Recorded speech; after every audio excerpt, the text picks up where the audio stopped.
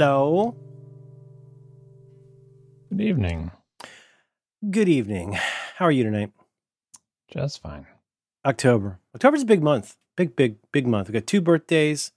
Today, this very day, as we record this Tuesday, October 5th, 2021, is the 2-year anniversary of greeting a lizard. Bringing a lizard into our home. Is that Bando's Gotcha Day? What'd that mean? Gotcha Day is the day that you get your pet. It's not your pet's birthday, but it's the day, you get your pet. And I like that. I'm going to write that down. That's very good. Gotcha Day. I did not make that up. Oh, well, you like to be known for at least one thing. So, but you're well. We don't talk about your life very much. Maybe that's by design. You're muted. I know. This is my wife came in the room, decided she needs to talk to me about something very important. Tell her I said hi. Yeah, you have the dog in here. You want her to bark at you? Yes, I do. Let's go. No, Daisy, stay. Stay, Daisy. Hey, play this over your speakers. Daisy, stay. Too late. She's gone. Yes, the dog was in here with me, but now I'm starting to feel like my influence in your home might be waning a little bit. Well, they can't hear you. Well, that's why I said put it over your speakers. You probably got real nice speakers. They probably got wheels on them. You think I can just do that real quick? I don't mess up all my recordings. I bet you got a key binding for that. I bet you got an Emax for that. You could play like a C major 7th and it would stream through not the chord. The chord is what Stallman designed it that way. You put it in called backticks, and then when you form that chord, that makes the dog stay. I don't know. Larry Wall. Anyway, we don't talk about your life very much. We got a lot to talk about, John. I feel like I think I like the episodes where I'm in a bad mood, and this week I'm in a good mood. So, well, don't abuse it, But I think I'm finally. You know what it is? I think I'm finally getting over the summer. Getting into what passes. Well, you're getting over what passes for summer in San Francisco to get into what passes for fall in San Francisco. Absolutely true. Although I can't pin this to climate change, but it does not get as cold. Well, who knows? I might have adapted, but it doesn't get as cold or as depressing as I feel like it used to in the summertime. And also, we're having our, I think the what do they call it? Native American summer right now. Mm-hmm. So it's been real hot. I'm wearing short pants. Well, if I'm being honest, I'm wearing underwear right now. This is my private office. Yeah, but I do have a pair of shorts I've been wearing. I wear it once a year, twice if you count Rhode Island. But I don't like the way my phone rattles around in it. It's always. How did you keep a straight face when Marco was basically describing his phone hitting him in the junk? That's not what he was saying. It kind of was. That's what you were picturing, maybe. No, he's a very handsome guy. He's very fit. It was difficult to understand his complaints because he wants his phone to be on the side of his leg, but most pockets aren't on the side. It gravitates toward the junk, And the pockets are on there. You have your front pocket and your back pocket. There is no side pocket. I never want to have, Marco being a friend is a special delight. Like a bunch of the people I've met through the internet. Well, not like a bunch, like a handful of people I've met through the internet. I'm just delighted to be acquainted with somebody like Marco, but I'm so glad I don't have him buying anything from me or considering buying anything from me. From you? Imagine? What would you be selling? I don't know. What's he interested in? I mean, maybe headphones, maybe gold cables, but like he's very, I think the neurotypical term for Marco is he's picky, sort of like you are, but in a different way. And that's what makes you guys such a powerful, what are their names? Zan and Jaina, with the Wonder Twins. Mm-hmm. You two, like Marco makes you want to buy something you almost need that costs a little more than you'd like. And then you show them why it's terrible. And you're the monkey, Gleek. I'm Gleek. I got the tail, shape of an ice monkey, or a moon snow ladder. You carry the bucket with the water twin in it. I carry. Oh, I could do that. Because remember, one can only change into water-related things, which is just not a great power. And then you need the monkey. No. Like if you change into water, but I don't know where the bucket comes from, but whatever. If you change into water and you need to travel somewhere, then Gleek's got to carry you in a bucket. You think that's the most efficient way? Well, okay. First of all, this is one of those classic DC. Well, and it is. I guess technically it's a DC comic or a DC property. Classic DC mismatch of powers. So if memory serves, it's the sister can turn into an animal. Is that right? And the brother turns into anything involving various states of water. So she's got basically like Beast Boy power. So she could turn into, I don't know if it has to be the same mass. I'm not going to look it up. But I think I'm guessing she could probably turn into a sand flea, or she could turn into a biome, and she could certainly turn into like a mountain lion. I think she turned into cats fairly often. Now, the thing about the brother, when he turns into something made of water, it's usually ice, and it's usually like a boat or something, right? Where he's kind of, I think, fudging on the concept a little. According to the Wikipedia page, oh boy, okay. Jaina can transform into any animal, whether real, mythological, indigenous to Earth, or indigenous to some other planet like Exor. So mythological. She could be a dragon. She could be a... Sure, but then, like, I guess, is like citation needed? Does there actually have to be a myth about this animal, or can you just think of an animal? It's like, it's vaguely animal-like. So like if you said, for example, shape of, let's see, species, skeleton Kias, and you turn it into a key, because now you decided there's a mythology. Yeah, you made up your own animal that happens to be a key. Or like you could turn into a mainframe. Because lots of people write sex stories about computers. I mean, I think that's a lot of, what's it called? My daughter has told me about this site. I'm upset that she even knows what it is. I think it's called My Story Time or something. And it's where you can go and find out like which one of the doctors is having intercourse with an AM radio, or like, maybe, Edward G. Robinson's hat is having intercourse with Cary Grant's hat. What's it called? I think it's called Our Time. Maybe that's the service for elderlies. That's a terrible mismatch. And I just feel like it really kind of flies in the face of the whole concept. Do they have a list of the characters of the things that they've become?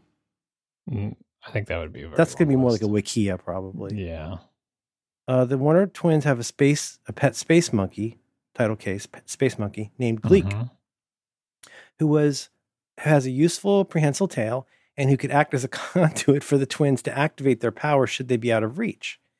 Gleek also served as a courier when the twins needed to travel. Jaina would typically transform into a large eagle, and Zan would transform into water, quote unquote, jumping into a bucket. Jesus Christ, John. Did you read this? Where does the bucket come from? What a stupid bucket. Huh.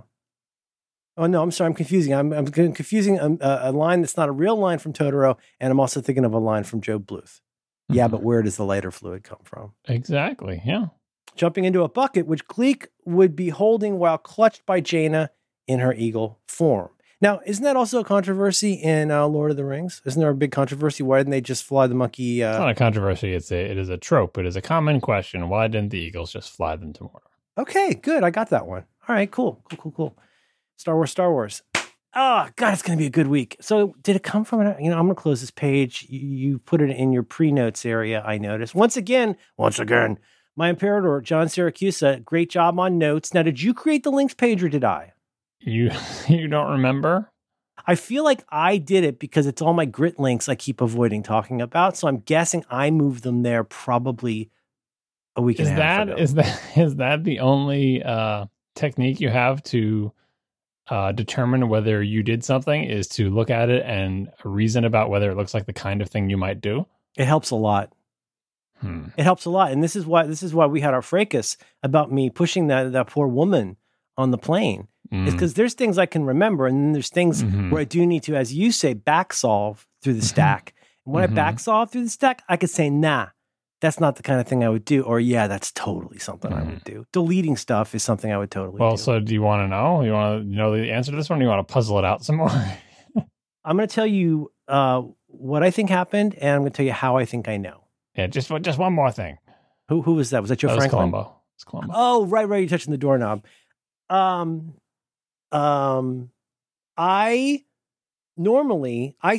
I do this. I think it's a little, CMSs are hard.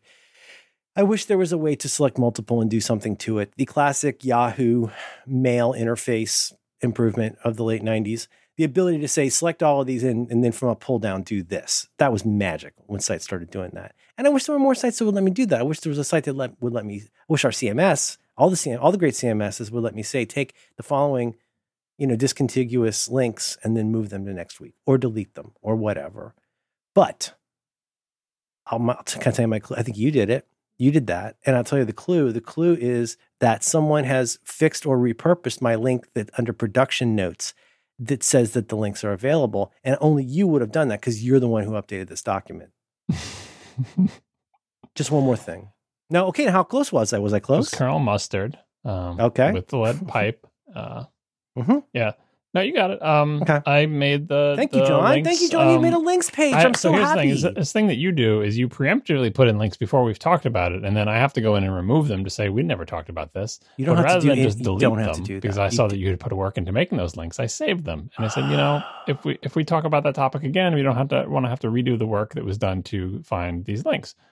And so I put them back in preemptively in this episode, repeating your mistake, thinking we'll definitely talk about this in this episode. That's but now we're not fault going to now. again. So it's my fault. Okay. But yeah, I staged the episode for you. Okay, well, that's a very slanted way to do that, and I may want to have your law license reviewed. That was a very slanted, I don't mean to be racist, that was an extremely slanted way to present that. I put things in notes. You know what they say on the field notes? You probably don't because you don't write it down. You don't write it down, you're not going to remember it later, let alone remember it now. And when I put things into notes, I sometimes, I'm a co-host on shows for the internet where people will actually look at things like links and notes, and that will acquaint them to things rather than needing to be reminded that there's things in links that they could look at. And removing, it's a dawdle, as they say in England. Although I would like the Yahoo menu. Yeah, no, I could have just deleted them, but I didn't know I appreciate it. if you had them saved somewhere. I can't afford your loyalty is them. what I'm saying. Thank you for doing that. You did a really good job. Let's go but look. Now I'm going to have to remove them again. No, you're not. You don't have to do that. We don't know what we're going to talk about. As long as it's in the document, it's in the could be in the show. Preemptively putting in links, it's too optimistic. You're too optimistic. Do you think the links are nothing? Linking is everything. Oh my God, that's what Eisenhower said. He put it in his matrix. Put it on the list now. Okay, so I don't know if we're going to get to grit. I want to have a fun one. I'm finally getting rid of. Oh, and the other thing is, I got two more things. One of them is that I think I'm getting over summer. Okay. Although with that said, we've pretty much, like in asteroids, you call this a wraparound. You usually get ants, you get the sugar ants. I'm just not even doing phrasing anymore. You get ants when it's wet outside because that drowns their little houses. RIP to a real one. That's when they come in your house. You also get them sometime. Well, they enter your house. What they do on their own time is up to Eileen. Eileen. Yep. Go ahead. Gosh. Yes, with the ducking, it's going to sound like you said it first. Damn it. Jim, make me sound smart there. You get the ants, and usually you get a respite before they come back. John, I'm here to tell you, the ants never went away. It's October of 2021, and we still have the sugar ants. I just threw out one of our ant traps today because I said, you know what? Ant season is over. We don't need these ant traps anymore. Let me just throw this away. Well, it would help if some of us would take our daily bagel and hot chocolate to the trash, but I'm not naming names. And then the other thing was, I had a really good idea for, I write down Twitter bios and Twitter locations. And I remembered that I had a good one, but I couldn't remember what it was. New location. It's going to be, not right now, Grandpa's Automobile. Okay. She just wants to know where Grandpa's Automobile is. Oh, Lordy. We watched Bridesmaids last night. That led to a new one. She is dressed in traditional colonial garb. I think Paul Feig is one of the great directors. I'm just going to say it. I think he's one of them. And that cast is just cheek to jowl. Sorry to hear about the radiation leak on the ship. That's from Dark Star by John Carpenter. But enough of this wallowing in hypocrisy. We got stuff to talk about. And here's what I'm going to say. I have a lot of content this week. I feel like I've been, maybe because I'm still shaking off summer and the assault that I committed on an old person. Again, also they say this in Bridesmaids: you're not allowed to attack people in first class. They say that right in. Yes, I feel like you should have already known that. Yeah. Well, I've flown and coached enough to know. Believe me, I've been back there, at my oar. So it's October, and I don't know if we mentioned this. Relay killed it at the St. Jude stuff. We don't have that in notes here. I'm sorry to spring it on you. Did we talk about this? They doubled the amount. Did we talk about this? Yeah, we talked about it. I mean, it was obviously last time we spoke, it was lower, but they cracked 700K. I just want to say thank you to everybody who participated in that. You're the best. That's right. And here's what I'm going to say. I have a lot of content, but I think it would be kind of fun. I see too many topics that are at the top that are not only good, but I am semi-prepared for. I would like to revisit Grit later, but I also, if you'd entertain it at some point, if you're interested while you're driving, I do also have some important new content that's been discovered. All right, that all sounds good to me.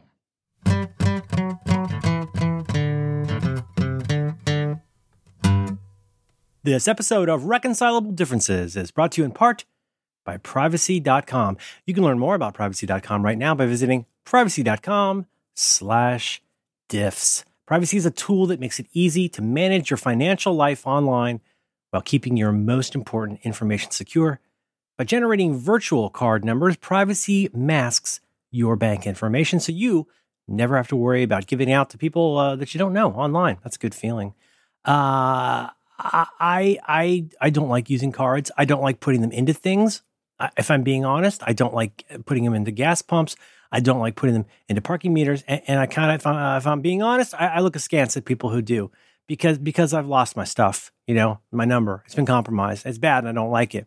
And I don't like it. And that's why I use Privacy.com, and you should too. Check it out, right? Go take back control of your payments, because guess what? You get to decide who can charge your card, how much and how often, and you can close a card at any time. So much great control. I wish everybody did this. Plus, you can make sure that you are never accidentally billed twice or upgraded to another service without your consent. And, Privacy, they have partnered with our very good friends over at 1Password.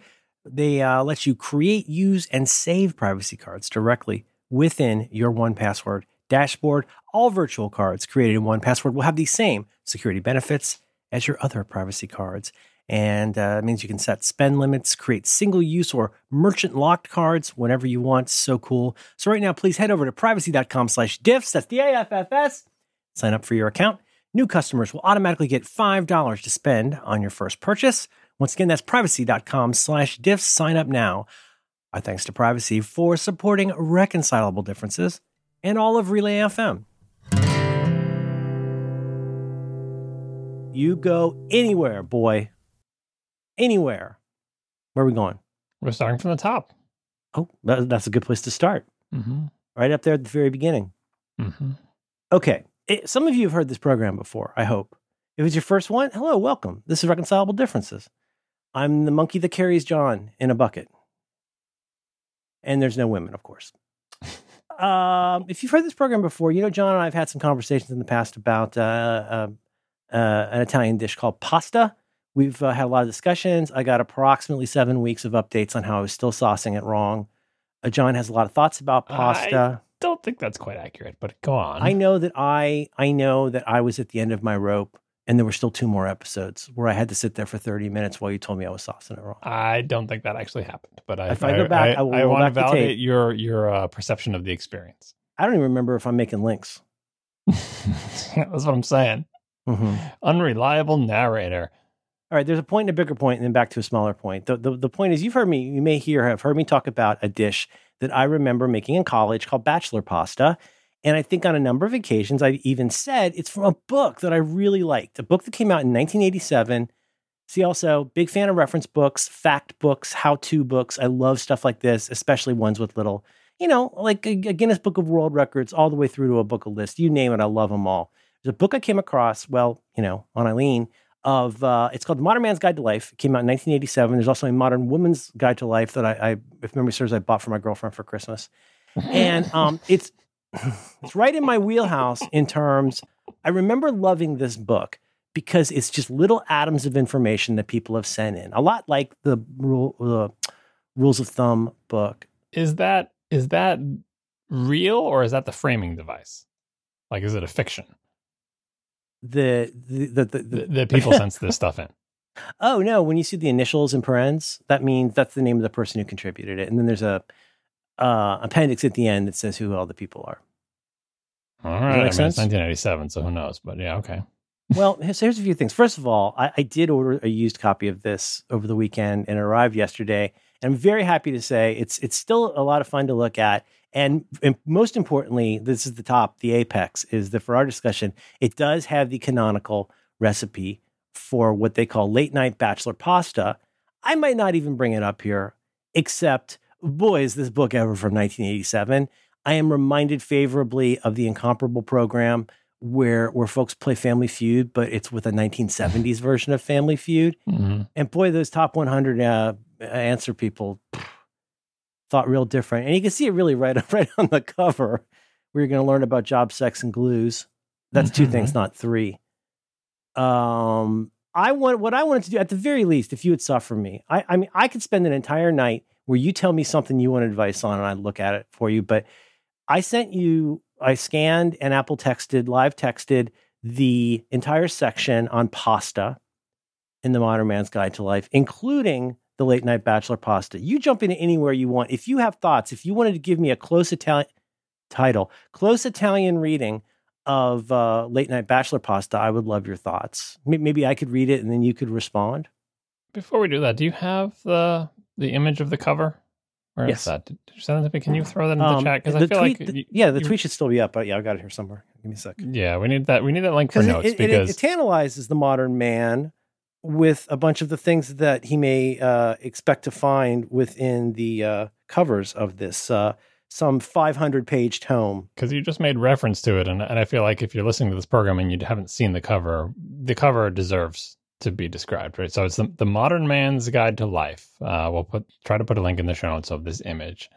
It says "The Modern" in small text, and then it says "Man" apostrophe S in huge letters. They're having fun with 80s typography, right? Yeah. And then "Guide to" is small, and then it says "Life," so it says "Man's Life," right? Mm-hmm. Advice and information about everything, and then below that it has a word salad of things that you might find in this book. It's almost like an alphabetical tag cloud, right? The first one of them I had to read many times because it's not really a word, but maybe in the 80s it was a phrase that was in common circulation.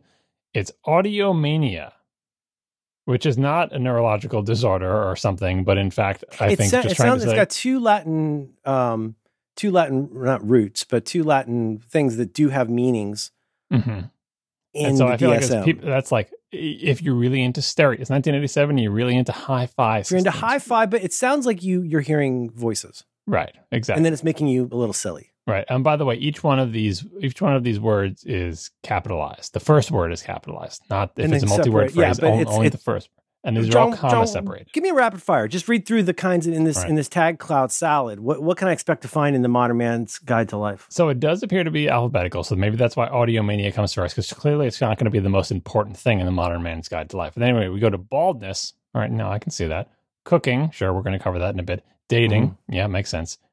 Euro greetings, all one word. Euro greetings. Mm-hmm. Euro greetings. Doesn't that tickle your buying bone a little bit? No idea what that is about. Freight hopping, hyphenated.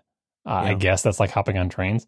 All right, now this is where it's, all right, so freight hopping, Euro greeting, and audiomania, maybe you just don't know what those are, but maybe they're words at the time. John, Sunday morning, my daughter and I walked to pick up breakfast, and I was making fun of her because she's wearing some of my old Doc Marten slip-on boots. Mm-hmm. She gets very attached to things. She's very attached to her phone. She's very attached to these shoes. She refuses to let me buy her new insoles, and she really does look like a hobo. She's always having to take them out and move them around and like reblock them on the fly before she leaves. And then we ended up talking about the difference between, and I learned this from the areas of my expertise, the different kinds of hobos and how it's different from being homeless. It's really about riding the rails. And it became incredibly clear before we were halfway to the breakfast that she would like to start riding the rails. So this timing is impeccable. Freight hopping. So, but we do have audiomania and Euro greeting lurking in there as like maybe things I don't understand. And freight hopping, that seems to be, but baldness, cooking, and dating, fine. All right, so now, but we're going alphabetical, keep in mind. So it's not priority. But the next one I feel like is just out of left field. Yeah. So audiomania, baldness, cooking, dating, Euro greetings, freight hopping, glues, GLUES. Glues. Yeah, it feels a little bit random and a little bit sweaty in terms of trying to hew. I mean, in a second, I'm going to turn on the lights and look and see what else is under G that might have worked better. But yeah, their G is glues. Glue, and I'm assuming they mean straight up the stuff that you use to stick one thing to another thing. Glues. I wouldn't overthink it. It might just be like, is this a thing that I should be using? I mean, maybe they mean sniffing glue. I don't know. Anyway. For H, you got How to Deliver a Baby, which was, it's a TV trope, whatever. Insomnia, okay, I guess. I mean, I don't want that. Anyway, next one, we get into something that you just referenced, job sex. Job sex. Mm-hmm. By which I have to assume they mean sex in the workplace. Yeah. And there's more on this in a minute, but yeah, this is specifically the kind of sex, presumably the kind of sex one has on the job in 1987. Sure, Yeah. Then you've got crash cleaning, crash with a K. No idea what that is. Liquor, fine. That is very smart. Motorcycle madness. That goes great with Audiomania.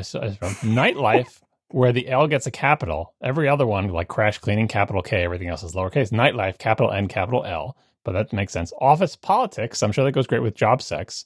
Pissing. That's after the job sex. You got to deal with the office politics. Office politics. Then you have pissing, which, like, yeah, sure, I guess. I mean, modern, sure, okay, pissing. Quitting smoking, I like that. There's a health angle, because they need a Q, right? Quitting smoking. Revenge, I'm not sure. All right, fine. And now we have, for the S, that it's got to be the one for S, sex, which is distinct from job sex. That's job sex. Very true. That's very sex true. In the workplace, but that's not regular. That's job sex. Everyone knows job sex. Job sex? Of course, job sex. Job sex? Glues? Right, glues. Yeah. Traditions. I mean, okay. Traditions. Yep. Upmarket manners. I mean, I'm not sure what that's getting at. But the next one is just ponderous to me. VD voodoo, VEDE, and then VOODO. Oh, VD, it's venereal disease. Is that what it is? No, capital V, capital D. Without looking at the cover, say it. Yeah, I know, I understand, but wouldn't they have spelled it capital V, capital D? Well, they should be specific. Is it a job sex VD? Yeah. VD Vici. Yeah, we're on to the W's now. I saw Eileen. On to the W's where I feel like they cheat. Panama. To say what to do if the pilot dies. Yeah. That's a macho type of thing. And more. More is Ellipsis. capitalized with a capital M, ellipsis. So that is the cover of this. This is what you're in for in this book. Job sex, glues, freight hopping, regular sex. John, under the section called glue, I'm in the index. And this is back when they used to have, then they would put indexes even in crappy books. Glue, you have applying. And that's from 255 to 258. And then types of glue is on 258. It's plural. But this is the part that's bewildering to me, because if I were some kind of an editorial assistant on this and I had to go to the boss with my suggestions for G, glue would not be high on the list because they're leaving off, and I'm not going to do all of these, but gambling, garlic, gifts, garlic sex, girlfriends, girlfriend sex. Is girlfriend sex there? Sexual girl talk, that's on 128. But golf, I hate golf, so it should probably be there. Goodwill Industries, grapefruit, gravy. But if it were the kind of idiot you're trying to reach with this book, I would have gone with golf or gambling or maybe girlfriends. Sure. But they went with glues. That sounds like a Jared Diamond book. Someone's looking at this book cover and their eye is drawn to glues, quitting smoking, and traditions. And they just want to better themselves. So Old Testament. They just want to better themselves in what they don't yet know is a Martha Stewart type of way. Yes, true. All right. Anyway, so yes, we do have to dive into this the bachelor process thing you did find. This is it occurred to me this morning I should probably send you. I didn't send you every single. There was a couple sentences on the page before, but this is all the good stuff. It starts with how to boil pasta. It goes through their 5 bulletproof recipes. One of which is the name is a little problematic. But we'll get to that in a second. If you'll allow it, what I'd like to do is read you. This is very short. It's a short paragraph. Do you want to read this or shall I? Well, let me just say, we'll read it in a second because it's only a paragraph. This is the number one bulletproof recipe. And when 5 I looked good pasta dishes, one for every mood and every moment, one for you. And I didn't, when you sent this to me, I didn't know the context of the book. I didn't understand it was supposed to be things that people sent in. I also, and now when you told me that, I'm like, is it real or not? But here's what I thought. Here's what I immediately thought of. I'll put this in your... This first late night bachelor pasta is essentially a 1-paragraph version of this meme. Yes. Right. I made a joke like this once involving a photo or a painting of Abraham Lincoln with all incorrect quotes in it. Right. So this is the force meme. Harry, says Gandalf. I don't know what you call this meme, but this is it's like the incorrect franchise meme. Right. So it's a picture. It's got a quote in it, and the quote is "Use the force, Harry," and then it's attributed to Gandalf, and it shows a picture of Patrick Stewart. Yeah, right? It's a thing that tries to get everything intentionally wrong to infuriate people who can't stand to, when people mess stuff up, right? In a humorous way. Sure. So now with that in mind, here is late night bachelor pasta. It says, cook up some number 8 elbow noodles, and just before they're done, add part of a can of peas, but not the pea juice. Drain the pasta, put in a quarter stick of butter, sprinkle some garlic powder on it, and drown the whole thing in Romano cheese. Stir it all up and eat it. Tastes best right out of the pot. DB. Uh-huh. Yeah, as I say in your community, it's so wrong it's not even right. And also that may not be enough butter. If you're going to do that much pasta, they don't say how much of anything in here. I feel like a lot of the people, especially the younger readers and listeners, are getting a little hung up on the idea that canned peas even exist. Yeah, so this is so far off, though, that maybe you think, okay, I'm not going to get angry about this because they're clearly just doing some weird thing, right? Here's where we get into the real use the Force Harry Gandalf thing in the one paragraph how to cook pasta instructions because we're not talking about peas now and like garlic powder and just random stuff. If you're not sure which conventional wisdom is the best, just include all of them. Right. No, but this is all right. Here we go. How to cook pasta. Salted water boils faster. Not really for the purposes of, but anyway, science is complicated. We'll set that aside for now. So put a teaspoonful of salt in a gallon or so of water. I'm not sure if the proportions are right. At this point, you can add a little olive oil to the water if you want. It seems to prevent the pasta from sticking together. Does it seem that way? Break the spaghetti in half and let it fall gradually out of your hand into the water. Now here, they have a separate sentence after they tell you to break the spaghetti, which you should of course never do. They have another sentence on this. Yeah, it's so important that you do this. Like they're very important. They're very obsessed with the technique. Here's the next sentence. Try to allow the sticks to fall horizontally and not in a big lopsided pile. The sticks. Gradually, John. The sticks of pasta. Sticks of your broken pasta to fall horizontally and not in a big lopsided pile. Correct, yes. Give the water a stir and let it boil uncover until it's cooked. Thank you, cooking instructions. Until it's cooked. You'll know when it's cooked. It'll be spaghetti. When's that, it says? When it sticks to the wall, it's done. It's true. At which time you pour the pasta into a colander, rinse it very briefly with cold water to stop the cooking process and return it to the pot. Use the Force Harry Gandalf. Michael Scott. I think the most hilarious part of this, you of course, being you, are hypercritical of these small things. When I think about, like, I still remember the first time I made mac and cheese when I was in college, like Kraft Dinner mac and cheese, and it said to use 4 quarts of water, which seemed like an asinine amount of water and weight.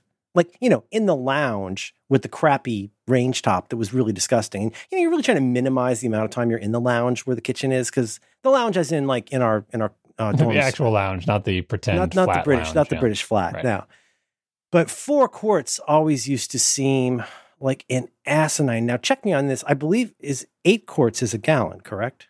I don't know. I always ask my cylinders for that type of thing. I'm pretty sure, but what I'm here to tell you, John, as somebody who's become a real convert to your method, where I think your phrase on your blog is to make it like salt water. No, you don't have to taste it, but when you think it's like salt water, you need more salt than you think. You mean ocean water, not salt water. Oh, what's the difference?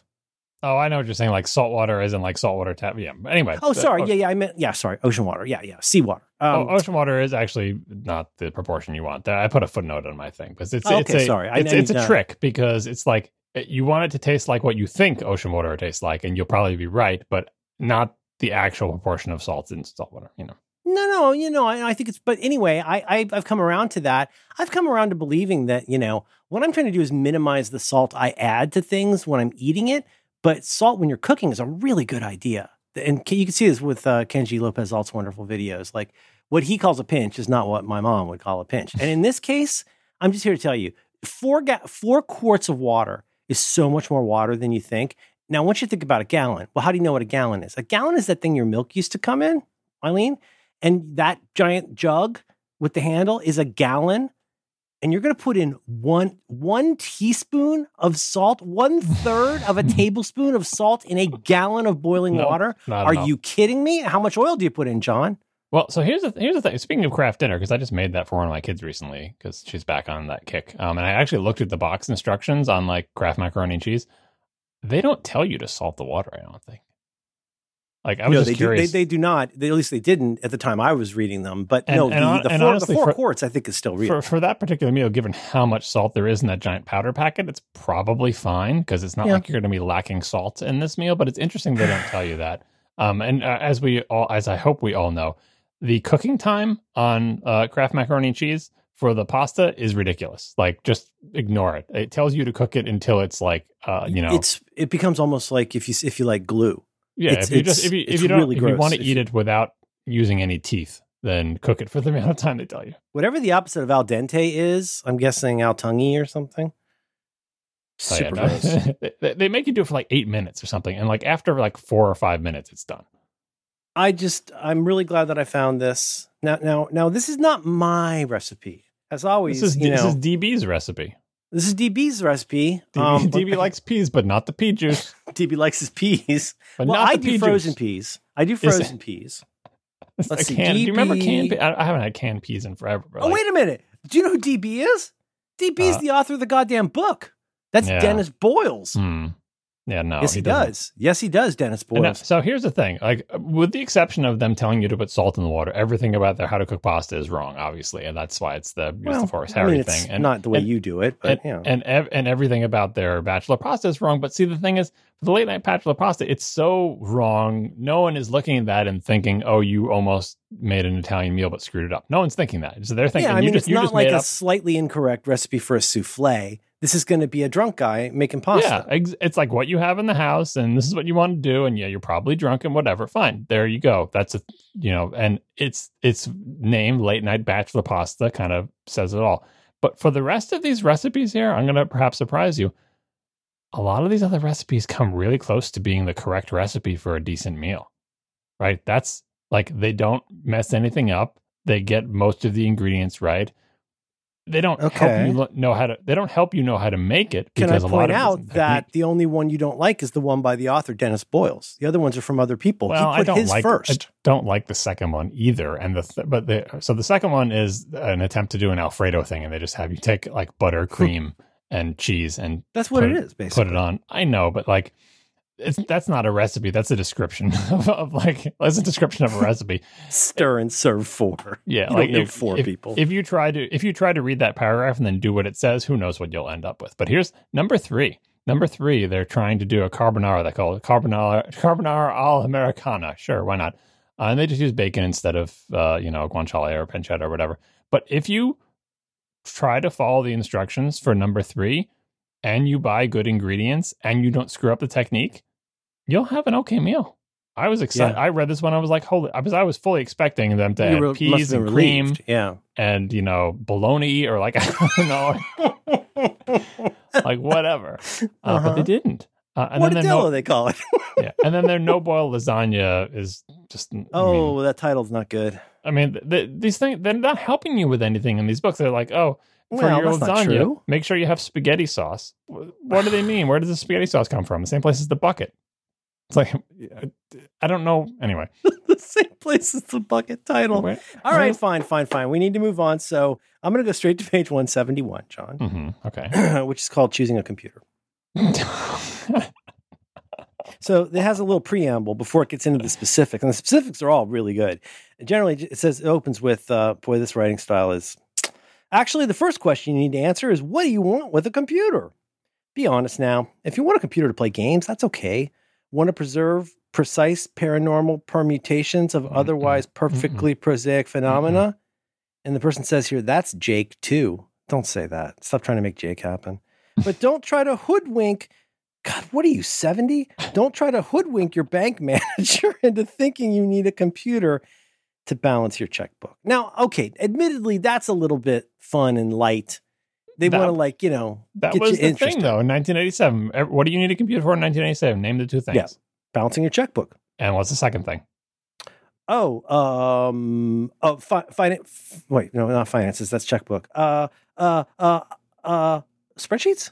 Keeping your recipes. Oh, there your was recipes. One for the man to sell the computer to the man. You're going to balance your checkbook, and one to sell it to the little lady of the house. You keep your recipes on it. In the 80s, to sell personal computers to people, they told you could balance your checkbook and keep recipes on it. Yep. And now, it's been so long since I've had an actual copy of Quicken or FreshBooks, and I do not miss it. Oh boy, that was not fun.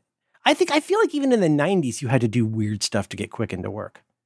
No, yeah, all right. Quicken was always weird. Let's get down to the tech. Let's get to the techs and specs, because I know this is the part you're looking forward to. Subhead for this, Psycho Kilobytes. The internal memory of a computer is only important if the software is memory-based.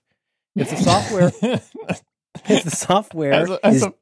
software is disk-based, storage is more important than memory. Show me the lie. I'll show you the lie when you show me the what sense that disk-based as opposed. Yeah, disk-based storage. It's like saying, well, if the text you're reading is word-based as opposed to paper-based, if it's paper-based, the text can stay on the paper, but if it's word-based, the words have to go into your brain so you can understand them. Okay, that's true. So you might need fair. a brain unless it's paper-based, in which case you don't. You just need the paper. Okay.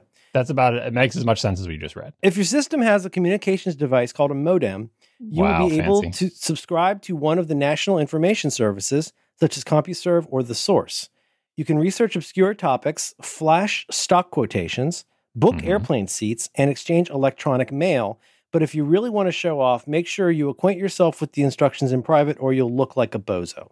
Book airplane seats in 1987. Ambitious. Mm-hmm. I mean, technically true, but no one who's buying, a TRS-80 and bringing it home is booking themselves an airplane seat with that computer. You're probably right. Let me read you this last one. This is where it really gets serious and it has a more functional component. This is called small business computer. So no, the jokes have left the room. Don't make the mistake of buying more computer than you need. For most small businesses, a reasonable database program, along with a spreadsheet and an accounting package will suffice. If you spend more than $6,000, including the price of the printer, you'll have spent too much. That's a good. I think it's for 1987. That's probably right. Don't spend more than $6,000 in 1987. I mean, I know this is a random thing to compare this to, but I think it's so brilliant that I imagine De Beers or whoever the jewelry people are came up with that catchphrase or catch thought, that mimetic idea that you should spend 2 months of your salary on an engagement ring. I'm not saying that's right, wrong, or otherwise, but that's exactly the kind of guesstimate that I find attractive. I mean, I think tithing, which as far as I know, means literally 10% of your income. I think tithing is a brilliant concept. Again, not only from a value, but from a stickiness standpoint. From a scam standpoint. Yeah. Wow. Okay. Sure. Yeah, but like if they want you to tithe to science, you do that, I guess. Mm-hmm. Yeah. We call that taxes. You ever heard of a faith-based initiative? You ever heard of that? Yeah. Faith-based. You know what $6,000 in 1987 is in today's money? No. 14 grand. I was going to say 18. That's a lot. Yeah, I mean, that's a lot. If they're giving you a limit and they're saying if you spent more than 14 grand on your computer, you spent too much, I would agree. Well, I mean, and these are not effective examples of what made me like this book. Because even in 1987, or especially in 1987, I would have read that and gone like, you're obviously not thinking of a Mac. So what computer could you possibly be talking about? I mean, but if you are buying yourself a Mac and you plan to do what they described, you did spend too much. Yeah, totally. Because they don't even. Toy. Well, so the problem in 1987 is any computer you buy is going to not be worth the plastic it's made of in about 3 years. Well, he says that here. I skipped over that part. He says here, by the time this book is in print, this is called "Stick This in Your Resident Memory" section. By the time this book is in print, the computers available will have changed, rendering any recommendations obsolete. The best place to keep up with new products is at your local computer store. A good computer shop staffed by intelligent people is an important resource. Use it. That's not terrible advice. Use it before they disappear, and you have to buy everything online. I know you probably want to move on. Is there any topic you can think of that you would like advice from 1987 about? Maybe affairs of the heart? What does the job sex section say? Oh, yeah. Let me look at job sex. It's probably going to be sex, job. Let's see. I'm looking up. I feel dirty looking up sex. Oh, they have a section on page 46 called Sex in the Workplace. Mm-hmm. Okay. So going to here. Is it sex in the workplace or sex and the workplace? Well, there's a section. Oh, boy.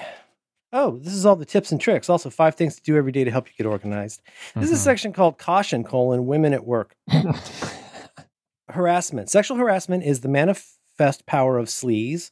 Men and women who use a position of professional superiority to intimidate a worker deserve all the hard knocks they will inevitably get. And then there's tips on what to do if somebody sexually harasses you. Tell a friend. In the case of men, that amount of hard knocks will be none. Oh, John, jokes have really left the room. Don't mess around at work. It's never, ever worth it. One false step and you're looking at misery as a career perk. Never remain alone in a room with any female coworker unless you know her and trust her completely. Mm-hmm. Oh, and then there's because those ladies are always trying to trap you. Well, hang on, because then there's a note here where the editor says, "Oh, sure. Do not assume that your female coworkers have the same sense of humor your male colleagues have. The slightest off-color joke can mean the end of your job." Well, it's from Anonymous. Oh, come on. Show me you get fired from every job without telling me you got fired from every job. You can't say anything anymore, Marlon. One rape joke, and everyone's like, "Oh, you don't." Everybody's find that so sensitive. funny? When your boss is a woman and she starts crying, do not offer her any comfort. It may enrage her, and it may spell the end of your career. Mm-hmm. And by comfort, I mean grabbing her butt. I mean, look at butts. These people so the contributions is can we get any contributions from the section from people who weren't fired from their job for being a creep?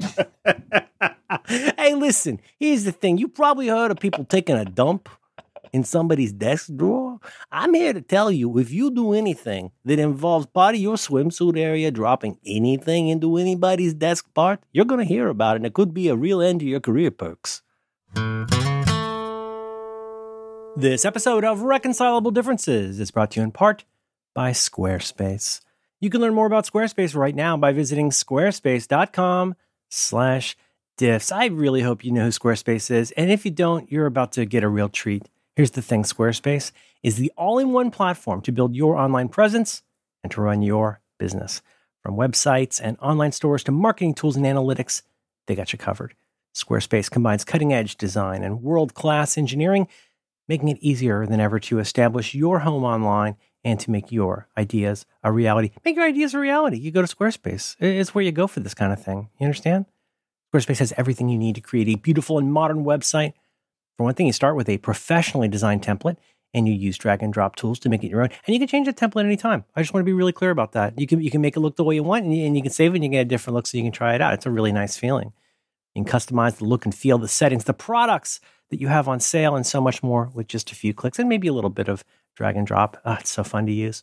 All Squarespace sites are optimized for mobile, so your stuff is going to automatically look great on any device or dingus. You also get free unlimited hosting, woof, top-of-the-line security, and dependable resources to help you succeed. There's nothing to patch or upgrade ever, ever, ever. They have award-winning 24/7 customer support if you need any help, and they'll even let you quickly and easily grab a unique domain name, and do make sure that it is unique. That is something that Squarespace will help you with. Plus, you'll have everything you need for SEO and email marketing to get your ideas out there. So what are you going to do with this? You can do whatever you want at Squarespace. You turn your big idea into a new website, okay? Showcase your work with their incredible portfolio designs, so pretty. Publish your next blog post, promote your business, announce an upcoming event. You can do all of this and so much more.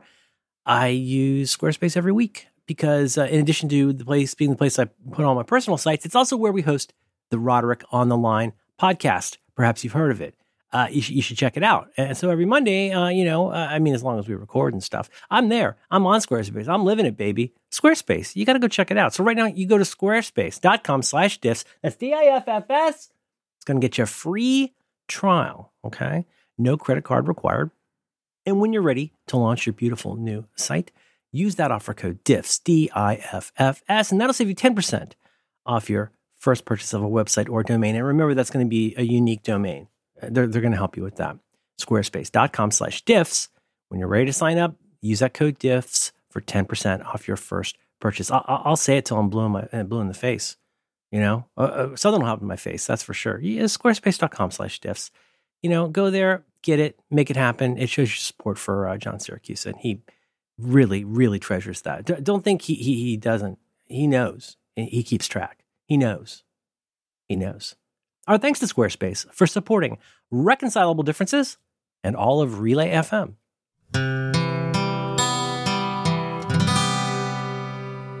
And we're back. What are we doing now? What time? How are we doing here on time? We good? Oh, man. Woo. Okay. Take anywhere you want. What? Drive it like a second item John. Here where you're talking about Twitterific. You having a moment with Twitterific? Boy, Twitterific is good. I see why you like it now. I really get it.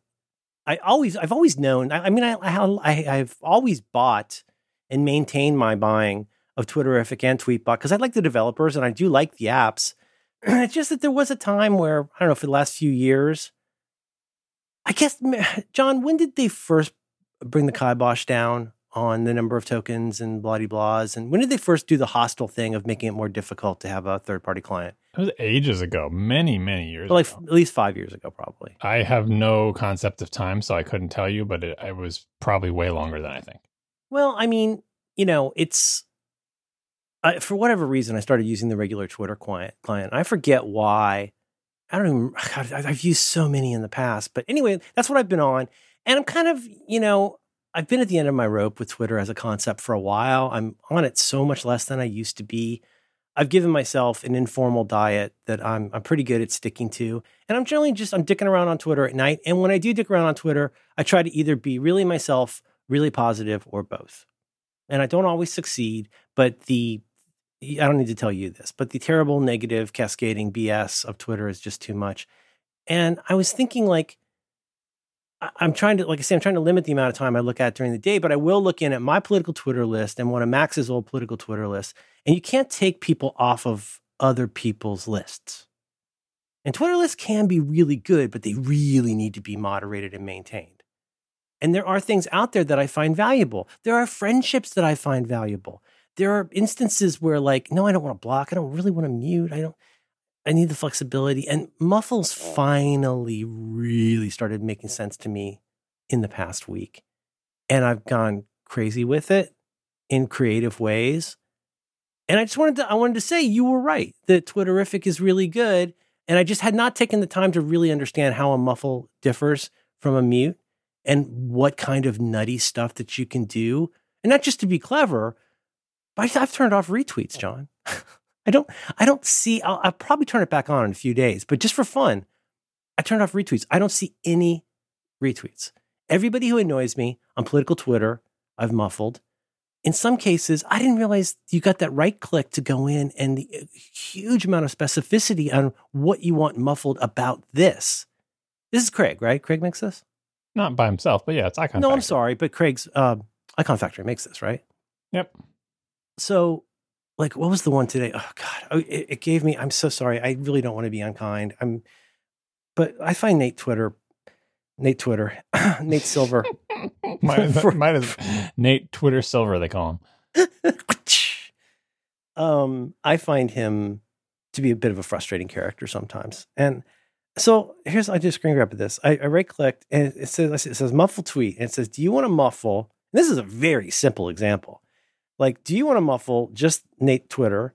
Do you want mentions by Matt Iglesias? Well, fire that into the sun. Or just things that are via the Twitter web app. Oh my God. Thank you so much. Finally, I can do clients again. And like I said to you, I can say, don't show me anything from paper.li, and God bless you all, but don't show me anything that contains Substack. And it's so good. But there was one, for example, I didn't mute this, but I did notice when Jason had tweeted the thing about all the Doctor Who folks coming in to talk about Russell T Davies, and it's actually in my queue. But just for fun, I right-clicked on it, and oh my God, I had 11 options, John. It was all of these handles, muffle all of these handles, muffle, the hashtags, muffle this client. And the one that I love so much is some people are only super annoying when they're retweeting other people. And so you could say just muffle, I'm telling you this, you must know this, muffle retweets of foo by bar. And so that it gets so, John, I love it. It's made me so happy already. Do you know that you can use regular expressions too, and when you write your own muffles? I copied a bunch of those into my Oner super file for Tweetbot. I have not explored it. I went to the sample page where it's hey, you don't want to hear things about the Star Wars movie, or you don't want to, those kinds of things. And of course I love that they can expire after a certain amount of time. And I have not taken the time to prove this yet, but one thing, my sort of first resort in lists I don't like is to mute the person. But if you're not following the person, muting doesn't mute them, nor can you turn off retweets from that person. And I think eventually we're going to all mostly agree that even among the most sane and emotionally healthy amongst us, it's in retweeting that people are their worst. And so there's some people where you're just I'm so interested in your kid or your baby or your dragon, but your Resistance Pussy Hat hot takes are just exhausting. And so it's nice to be able to do that. What was my point here? I did, did we retweets? Did you make any regular expression ones or? No, I haven't. I have ones, like I say, that were, could you, well, I don't know how to ask this. Could you, if you have a couple that would be, not necessarily just in terms of the content that you're muffling, but if you have ones, I think the Star Wars one does that.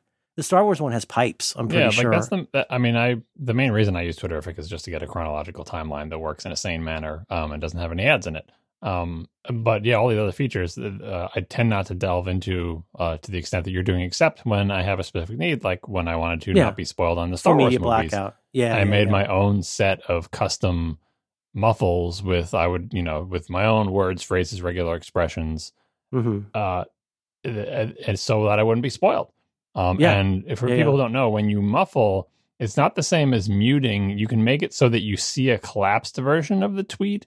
Yeah, if it's a person you've muted, it'll say Nate Twitter. It'll just this light kind of CCC letters. Somebody muffled, yeah. And you can tap on it to expand it if you think you have a misfire, which is kind of how you tune your muffles, because sometimes you'd see something from I don't know, the President of the United States, and you're like, they're probably not spoiling Star Wars, so how did this one get muffled? So you could tap on it to expand it and find out how your muffle might have misfired if you... You probably have the wrong things in parentheses. Yeah, too broad with your regular expression, or it's messed up in some way or whatever. And then there's also all the muting and all the other stuff that you just described. But yeah, I always would build up my big, long list of muffles, and it protected me, a pretty good success rate, protected me from a lot of spoilers. And it let me not have to unfollow like friends who I knew were going to talk about it or whatever. But most of the time I just like it because it's a nice Twitter client that doesn't have any BS in it and shows me the tweets in order. I had a small idea that's not going to turn into a bigger idea. I would like to capture this as a topic, maybe for an after show. And I know you don't like things like this. I'm really not trying to soak you for information.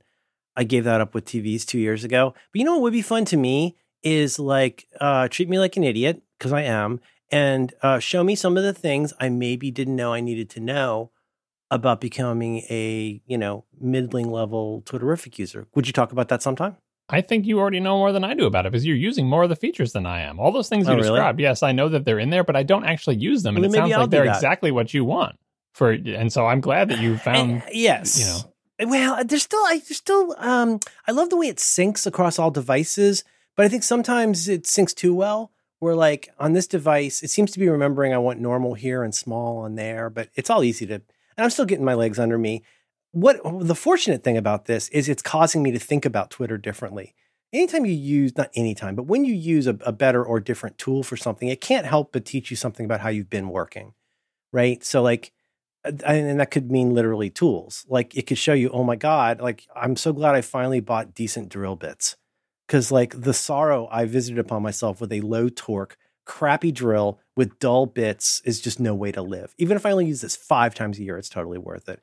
In this instance, when I see rows and rows and rows and rows of muffle, I go, I can't help but say to myself, like 3/4 of my screen is this muffled person. Is that really a person I'd like to be following if it's not bringing me joy? That kind of thing. But if you ever wanted to talk about that, I'd love to talk about that. And I'm not saying you have to give us a crash course on regular expressions, but if you have... And again, not specific to a certain content, but maybe something like your Star Wars filter just to show what you can do with it and what you could do to tweak that for certain kinds of things. I think that would be fun. And I like the little double colon thing, so it gets a title. I like that. Yeah. Good app. Yeah, I think I use Twitter differently than a lot of people, so a lot of my habits don't translate to other people, but I'm glad that you are, like you said, having a different tool lets you to get a different perspective on how you were using Twitter, and seeing I have experienced the same thing. Not so much the muffles in a row, but occasionally, if I find myself like, if I set up some filters or something, and I do see like all of my muffles are from this one person, even if they're not packed together, but I just start to notice that like that trend. Yeah, it's either that person is on a tear talking about something that I just temporarily don't want to know about, or that person. You learn that person frequently posts things that you don't want to see, and that is a good signal to perhaps unfollow them. But that's an even much better example of what I was trying to say, which is that it's not just what tool you're using, but what kind of visibility that tool in what's the word I'm looking for, that you can't help but notice a different way of looking at this because of the way you're using that tool. But it's it's pretty wild. And like, there's lots of stuff like this. And I just did, I'll put this in show notes, but on Back to Work Tuesday, I talked about at length about a handful of Safari extensions that I like, including stuff, old ones that do old stuff and new ones that do new stuff. I guess that's today's episode. But stuff like Super Agent and things like that are very intriguing to me. Where like, there's a thing that I have known. It isn't one of those like, I'm just casting about for a new life hacker solution. It's more like, I never want to click another cookie acceptance thing again. I want it to just always say no to everything. I'm not sure it's working flawlessly, but that conceptually is the kind of stuff that makes my life so much better. And then it's like with Quicksilver or like with, what was that thing on Firefox where you could style sites? But like Grease Monkey, you immediately notice that it's not installed on this computer. Like if you hit Command Space and it brings up Spotlight, you're like, oh God, give me a break. Mm-hmm. I'm not making fun of people, but like that is so in my bones. Or like Option. I'm really big on instant send in Launchbar. So I'll be on anywhere out in the world. I'll select something in Safari or whatever, hit Option, and that sends it directly to Launchbar. And without MetaKey or whatever, or clicking, you just start typing what you want. So I can send an ASIN, not an ASIN. I can send a tracking number to Launchbar and then just type DEL and hit enter and it adds it to deliveries.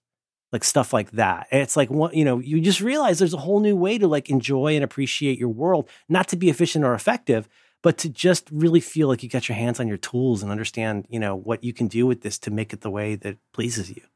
Yeah, before we leave here, I'll give one quick tip on muting for avoiding spoilers. I mean, this is probably obvious to anyone who has thought about it, but I find this is probably the most important rule for successfully avoiding spoilers when you're trying to make muffles or other filters. Really, really think about how many different ways people refer to characters. Because if you think you have Han Solo... or R2D2, and you put them in your mute, it's like, now I'm safe. You know how many ways people write those names of those characters? Shorter versions, longer versions, misspellings, different spaces. R2D2 spelled out with the numbers, with capitals, with lowercase. C3PO spelled SEETHREPIO. Yeah, it's look no further than trending topics to see where a misspelling has become the way everybody, because they're just hitting auto enter for it. It's viral. It becomes viral. And and I'm not talking about hashtags. I'm talking about people writing sentences where how many different ways people try to spell C3PO with zeros, with capital P's, with lowercase p's, dashes, with O's, but spelled out the long way. Like Han, Han by itself, Solo with one of the O's missing, Solo with one of the O's is zero. Like really just... Or as Guy calls him, Han. Right, yeah. Well, the movies are inconsistent. It's very frustrating. Just like Leia and Leia. Anyway, that will get you a lot of mileage. And if you don't do that, that's where things are going to slip through. You're like, oh, I had 7 pages of filters. And then one person used a cute nickname for a character that I'd never heard before, and it snuck through. It does help if you're muting a franchise and you're familiar with all the different nicknames or whatever. But yeah, that's... If you don't, I'll put it another way. If you don't do that, if you don't have 17 different spellings, and by the way, you don't need 17 different filters for 17 different spellings. It's the magic of regular expressions. You can do one or two... Yeah. You can do 1 or 2 things, use character classes, pipes, learn all about regular expressions or whatever. Or, if you don't know about any of that crap, do it the long way and just do each one in a separate filter. That'll work too, right? Mm-hmm. But they also I don't think they, you know so much more about this than I do, but when you're talking about text processing at that level, it's not costing you that much. Yeah, no, you won't notice it. Yeah, right. We have really fast phones. It'll be fine. my last thing on this, I need to see if this is right, because if it's right, this is magic. I could probably just Google this, but I immediately, of course, started playing with muffles. Not because I hate people. It's just that, sometimes I just need a break. The classic example from back when Twitter was good is South by Southwest, where it'd be like, oh my gosh, that's South by Southwest is where Twitter first got big, I think, if memory serves. But it also then became the place where everybody on Twitter went, and it was in the early days of people just talking, just saying things out loud on Twitter all day long with no sense of like proscenium or presentation, and just like, had a good run, great Thai food. I can't prove that this is happening, but my gut is telling me something. Like I said a minute ago or 10 minutes ago, muting does not have any effect that I'm aware of on lists. It only has an effect on things in your timeline, your main timeline.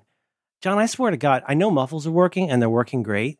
So, but I think mutes might be working too. Is it conceivable that a mute somewhere is getting picked up at the app layer, not at the service level? I was going to say, I don't use lists, so I can say for sure, but my experience with mutes and Twitterrific is that they apply everywhere. I think they do, John. If that's true, oh my God, this is just like getting a cake on your cake. Oh my God, that's so cool. And again, it's not because I hate people. It's just that there are certain situational things where it's just like, of course, there's the social thing of like, of course, I have to follow that person and they're just not good at this, in my opinion. But I don't know. I just wanted to say, hey, thank you. This is a happy episode. And, it's the Modern Man's Guide to Twitterrific. I appreciate your counsel on this. The modern man, yes, of course. The modern man. Mm-hmm. Anything else you want to look up while we're here? Is there anything else you want to look up?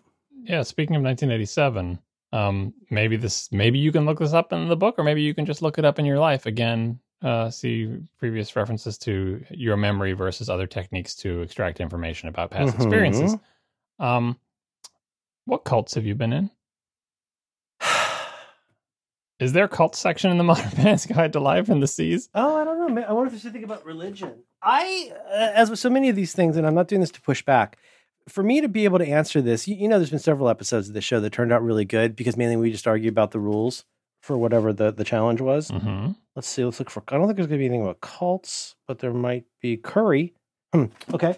I want to start with what I think a cult is. I think I've been possibly kind of sort of into cult-ish things, and I'm open to more.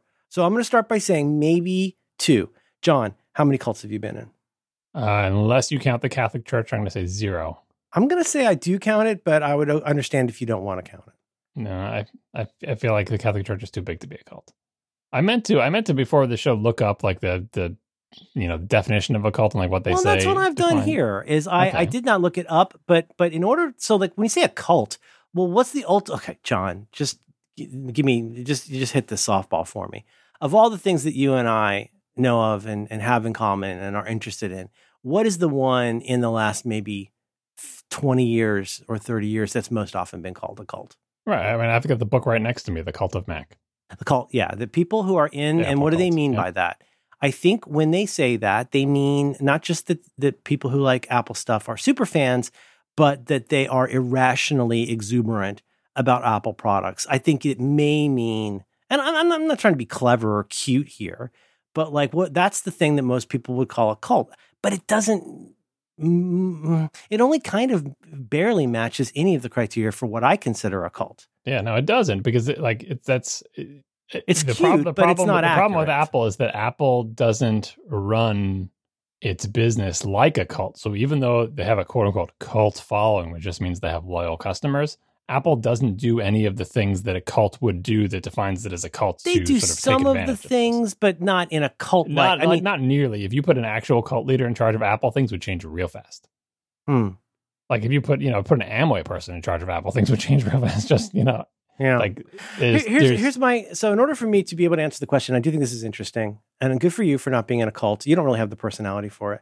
These are the things off the dome, and this is not a formal definition, but in order for me to interrogate things I've been involved with and think about whether it's a cult, I had to say to myself, okay, well, what are the, like, you can't take these off the table concepts of a cult? And I mean, I guess you have to say the obvious, which is that there's usually a charismatic leader, but not always. I think there's usually a formal, if not public, policy of cutting you off from other people, especially cutting you off from other people in your life before you were in the group. There's things like controlling your body, controlling your diet, your sleep, your information, right? I think that's a big one, is controlling what people have access to. I think you're often expected to recruit new people into the cult. So maybe evangelism in some ways. There's a lot of peer pressure to maintain the rules and the order, a lot of Stasi-like kind of stuff. And this doesn't sound nice, but I think it's really important. And number 5 for me is leave your brain and your background at the door. So if you're going to be in our group, there are there are guardrails that we probably will formally remind you of, but we kind of don't really need to remind you. Like these doors aren't locked, but you know you're not allowed to leave, and you better not try to leave. That kind of thing. Or like, if you're horsing around and skylarking, as we used to say, after hours, maybe pinching your boss's butt. Those are the ones I've got. So the cutting off from others, I think there's that way of like, a cult to me is like, one of the primary things is that whatever the cult is for or about, a common thing among a lot of cults is that you need to be sort of reborn in the image of that group, and that you need to, above all of the things in your life, usually agree that this is the most important thing in your life, and you will defend it. You will give of yourself. And I got to say, the one where I feel like I get tripped up a lot is the cut off from other people part, which seems really important.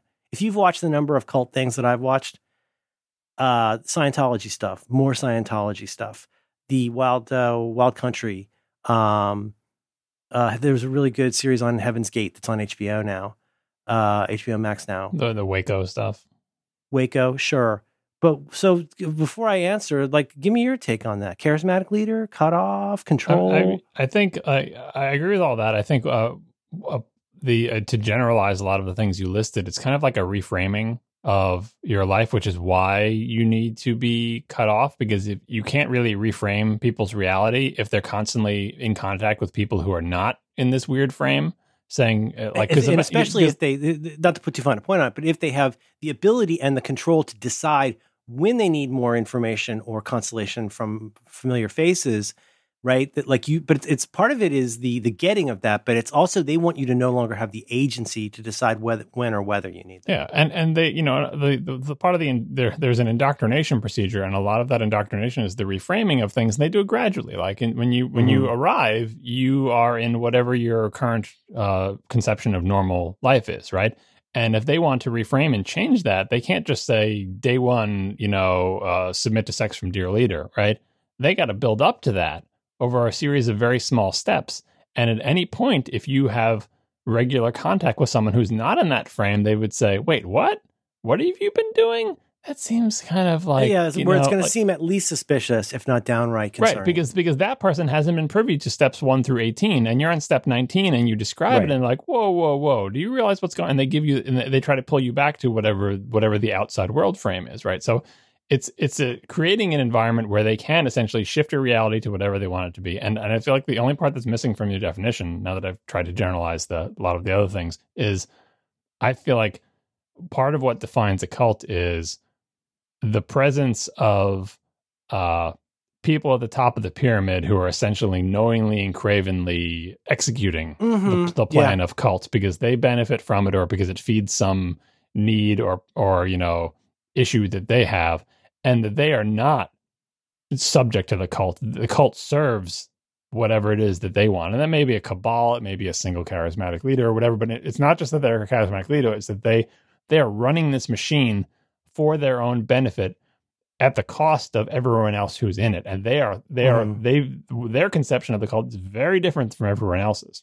Right. And if you would never bring that up with them because that's like anathema. Oh yeah, no, that's not, because that's not in the frame of the people who are in the cult, but it's them. And sometimes they're doing, they're not knowingly doing this, just like a natural, but in the end, like, again, the number of cults that end up where a really super important part of the cult is that the leader has sex with lots of young women. Like, that's not a coincidence. Yeah. Did you watch NXIVM? Did you watch the NXIVM one? Yes. I mean, like that is, even the silverware people, my silverware was made for people into sex. I was like, oh, what a strange coincidence. Talking about Cutco? Yeah. Oneida, right?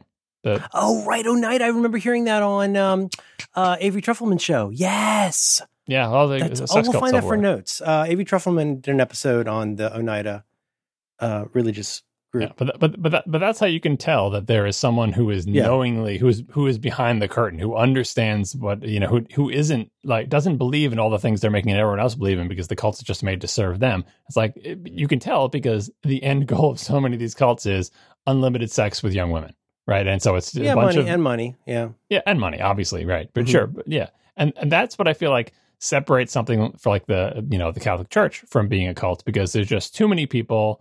And I mean, I suppose they have a sort of massively distributed sex with young boys thing going on, but yeah, I mean, but like if you start calling that, I mean, it's cute and fun to call something like that a cult, but like and I'm not even saying I'm not here to be like the defender of the word cult, but you're going to miss a lot of subtlety if you've just decided that the Catholic Church it's much darker than a cult. Yeah, it's way bigger. It's more like organized crime. It's way more like organized crime. A cult is quaint compared to what the church hath wrought. I have to quote the great Creed Bratton. I've been involved in a number of cults, both as a leader and a follower. You have more fun as a follower, but you make more money as a leader.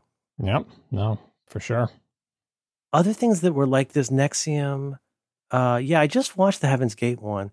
So I only came up with maybe 2, and neither one really suits the criteria, but they're close enough for government work.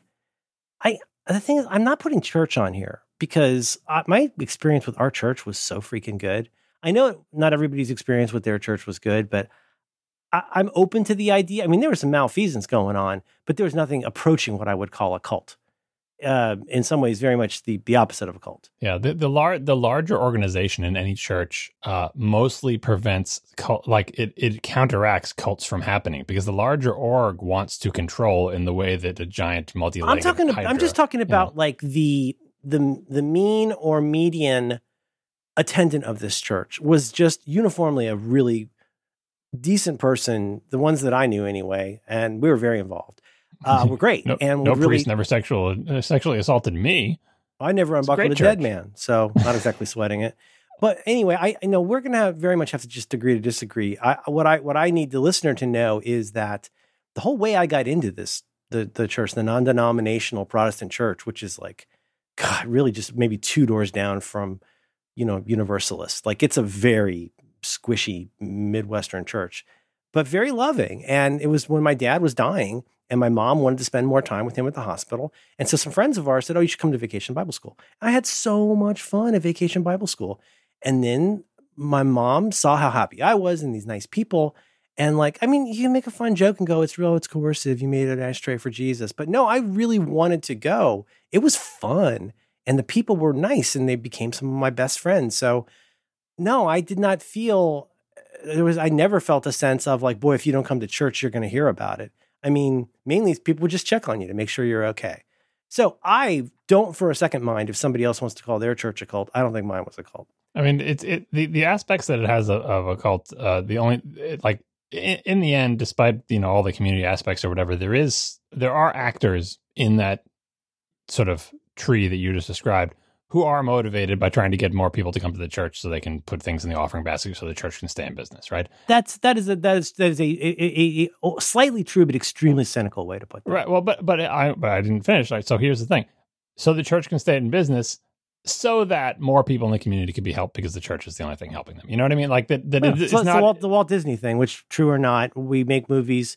We don't make movies to make money. We make money so we can make more movies. Right. And the church, at its best, the church is making money so that they continue to be a church, so that the church continue to help people. And part of that is there is a recruitment thing. And the recruitment is like, oh, if we be nice to people and build a community, people want to belong to us. How terrible, right? But right, like depending on your specific church and how many sexual abusers are lurking in there and how much they're covered for by the home office, like that can go very wrong very easily, but it can also go right. And my position is that in the end, having the church be the only thing that can do this is probably not a great way to build society, but it's also probably better than nothing. Yes. And the sound you hear is dozens of flying monkeys applauding along. I'm going to say military school, kind of, because, and maybe this is where I get a little cynical. I just think about Gunnery Sergeant Hartman, like what we need to do to you to make you survive in war, let alone become a killer in war. And I don't mean to constantly just be returning to the great Stanley Kubrick, but I've told you before that the Full Metal Jacket has had levels for me over the years where like my feeling about Hartman now is pretty different than the way I felt about Hartman the first time I saw it. I thought Hartman was the unalloyed, like absolute villain of the movie. And now today I think, well, he's not a very nice guy, but that's not his job. If he succeeds, he might help you stay alive. And that's not a thing you can help a Marine to do by letting them keep donuts in their unlocked footlocker. So, I mean, again, I don't want to sound too cynical about it, but I think I mean, you think about what is the Army? What are any of the armed forces? Like, you really do have to come in and, I guess, be a little bit like a Rottweiler. You have to be smart enough to know when to say no. But every Rottweiler knows that time to say no is almost never. That there must be something fairly extraordinary for you not to follow a direct order. Maybe that's just Marines or Rangers or whatever. But you have to have situational awareness and the ability to adapt to various situations. But by and large, you just need to do, when somebody tells you to do it, you do it. It has to be that way if you're going to have armed forces. And I mean, almost every part, and I'm not saying the Army's a cult, but by my criteria, there's a fair amount of stuff that's pretty close, especially during boot camp. What do you think?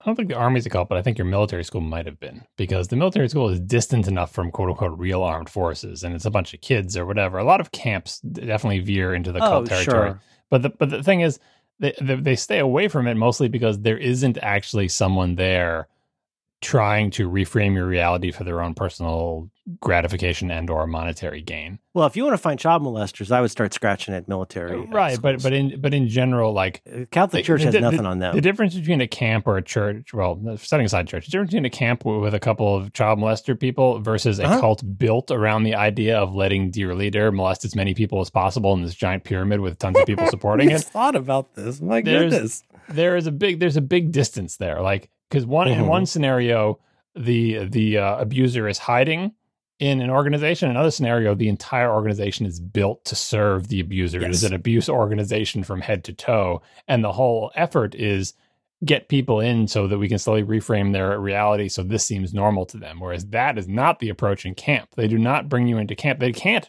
reframe your reality in camp because you're not there long enough, and because you have parents and you know, they can't do that. They can't do the cult stuff, right? That's why there are very few cults with kids, I suppose. Whereas with adults, you can literally take over the whole life. You live here now. You no longer have contact with your family. Like, they don't have enough agency to be brought in except by another adult. Right. And then the only way you can get it is you get the families, and then the poor kids that are in those families become like grist for the mill of the cult. So military school, maybe close. Army, I don't think so. It's one reason I say military school also is that what you're already picking up on is, let's just make the obvious references, a little bit Lord of the Flies. Yeah. There's already a kind of, whether we like it or not, there is a disruptive cruelty to young people. You know, like John Mulaney says, they make fun of you, but like in an accurate way. You know, look at that wide hip man. And I think that, I don't know if that's endemic, or if that's something that happens in every culture for teens and tweens, but I think you and I can attest from the very first episode of the show, or whatever the second one was, whatever, thrown to the wolves of puberty, that there's plenty of cruelty to go around, including all of us. So, but when you take this very rigid atmosphere, and it was a school for rich boys, it's worth saying, a lot of the kids who went there were from Venezuela. And in 1979, that meant that their dad was an oil baron, and they were shipped off to St. Petersburg, Florida. They went through a 2-month language, or maybe a 1-month language course to learn English. And then boom, they were dropped into a $6,000 a year military school. And, you know, Roberto is su Tio. That's pretty good. So maybe that, because you do like undermine people, again, the Stasi SS sort of like reporting on each other sort of thing. You know, and again, a thread that's going to run through a lot of these. So I really only have one other one here on my list. I'd like to hear what you think, but it's also that there's all the stuff that we as an outsider can look at and go like, oh, you've been separated from your family and you're like that poor woman, that woman who used to be an actress. Was she on Buffy that was in NXIVM? That really pretty blonde woman who like got an eating disorder, and like she didn't think she was in a cult. I mean, she was very high up and abusing other people. She was in a position of power, like, but she loved whatever that dingling's name, David Barry, whatever that guy's name was. I mean, she loved him so much, and she felt such devotion to him. Or you think about in Wild Country, the way that lady felt about the leader guy. And I mean, I guess from the outside, you could look at that and call it self-delusion, but it doesn't feel like self-delusion.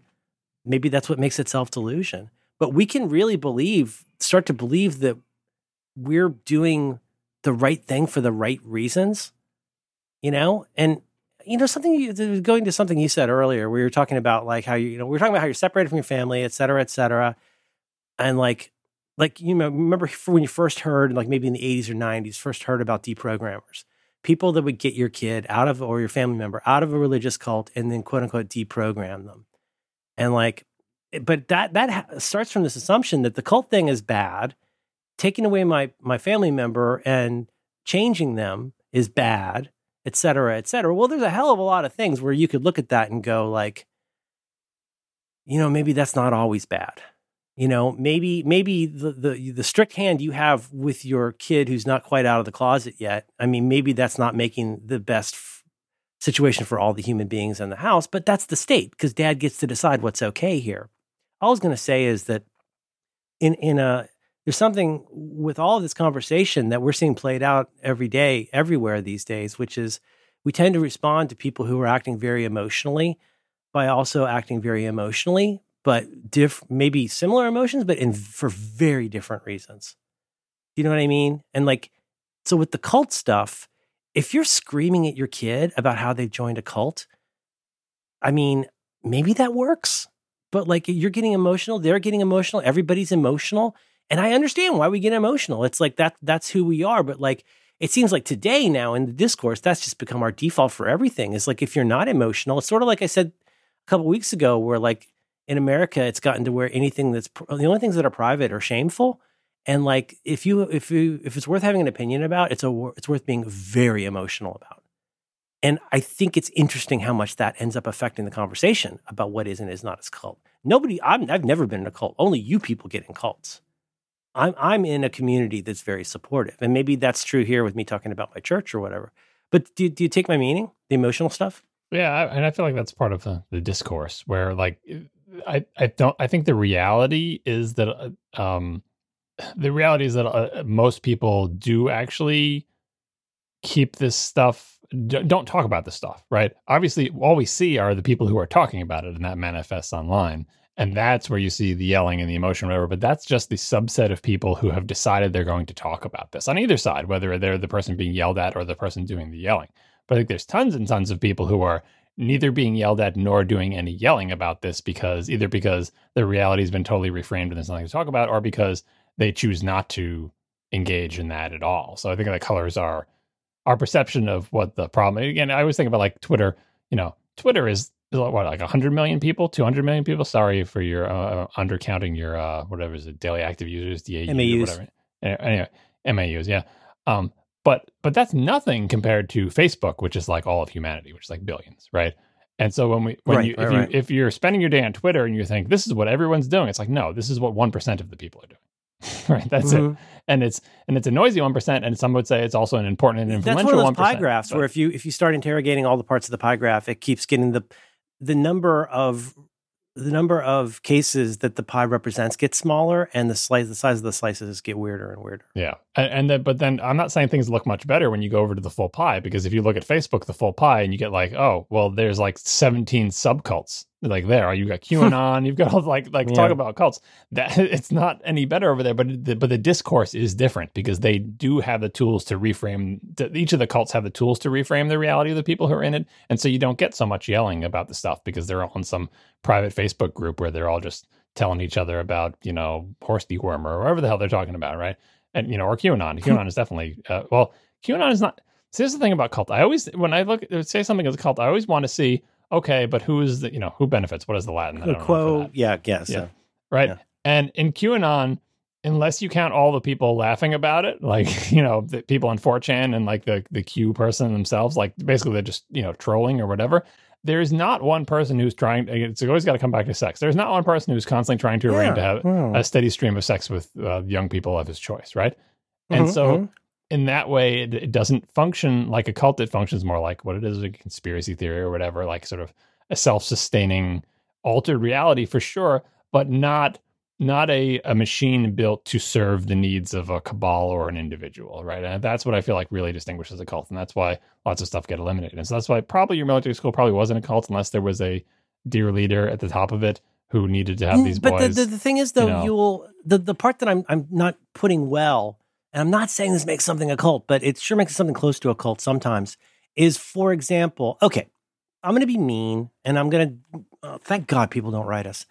The kind of thing that gets you guys in trouble on ATP. There's a electric vehicle company that makes automobiles automobiles. Okay, right? That guy, the South African guy. That sometimes feels a little bit, and not for the reasons that the Mac is a cult. Now, you could call the Mac a cult and say that, in the sense of, you'll do anything to protect Steve Jobs. Well, I got to tell you, I mean, boy, I thought you think Steve Jobs was associated with the Apple brand. I think the electric vehicle company, that particular head of the company, is much closer to the brand. This is like an episode of Robot or Not, because we have another compound phrase to clarify what you're talking about: cult of personality. The reason why they have to add the of personality is to say, this isn't a cult where Elon Musk is trying to have sex with all the young woman Tesla owners, right? So there is a cult of personality in which the people do want to defend your leader against criticism. I think of Mao, I think of Stalin. But and in the Stalin case is true, because people thought of Uncle Joe, even though, he might have put your brother into a Siberian prison camp, you still loved him very, very much.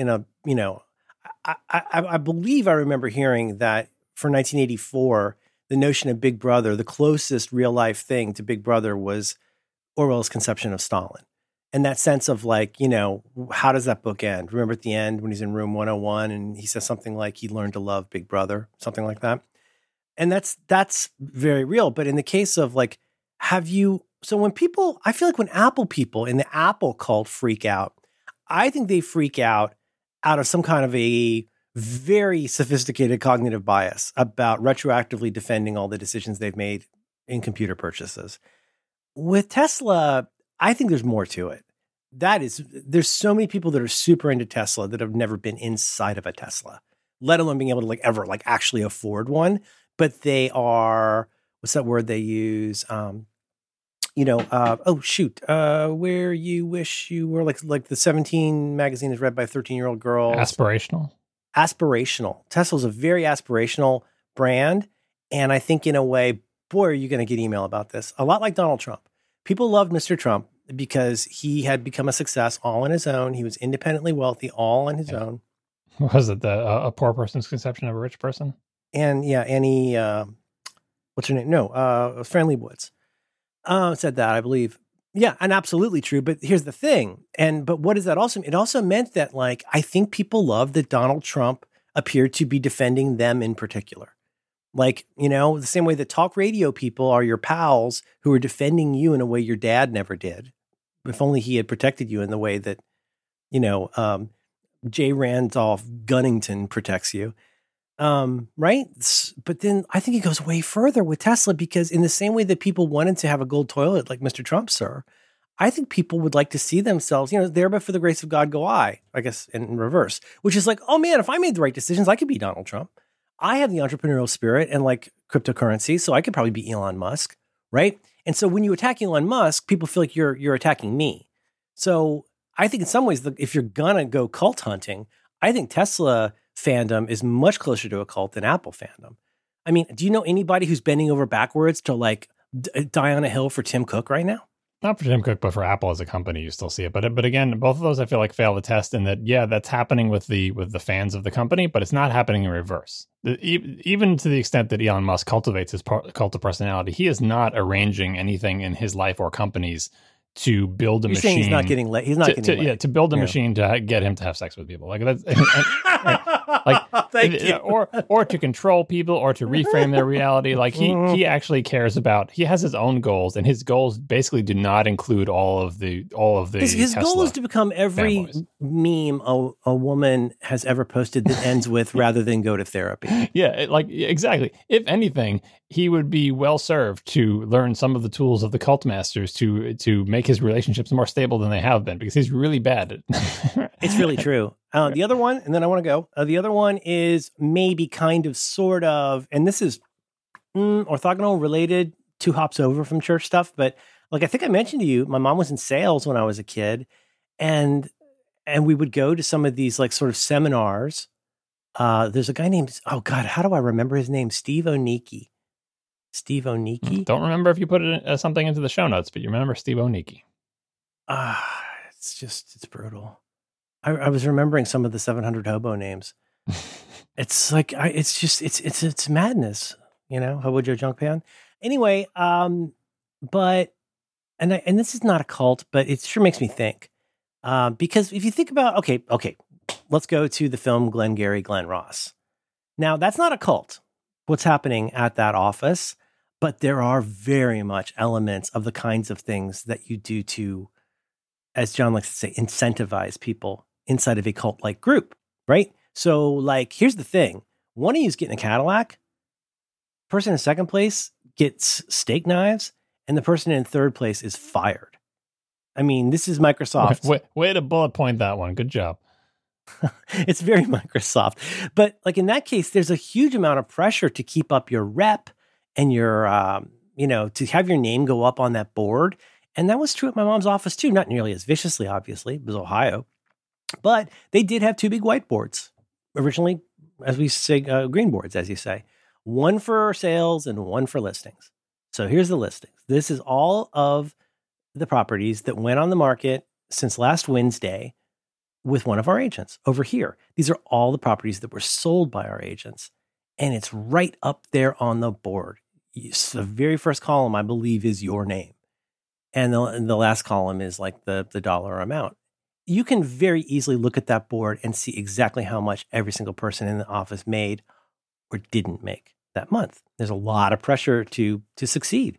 You're not going to get to keep that. You're not going to get to pay for that desk because you do pay for your desk. You're not going to pay for that desk. You're not going to be allowed to if they think you're dead weight. And if Nobby was an older guy who worked there, he goes in and gets his hemorrhoids operated on, has to sit on a donut.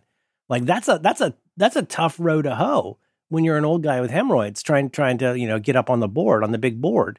People look at you. They think that you're weak. The leads are weak. Did they ring at your mom's office? Did they ring a bell when someone made a sale? No, it was more like the lobster. They just start off running out of the back of the van. But like in that case, though, why do I say that here? Because, well, now we are just really one hop over from MLMs.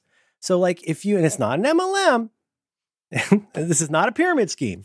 No, but you think about, like, again, another thing I'm a somewhat embarrassed connoisseur of is media about multi-level marketing.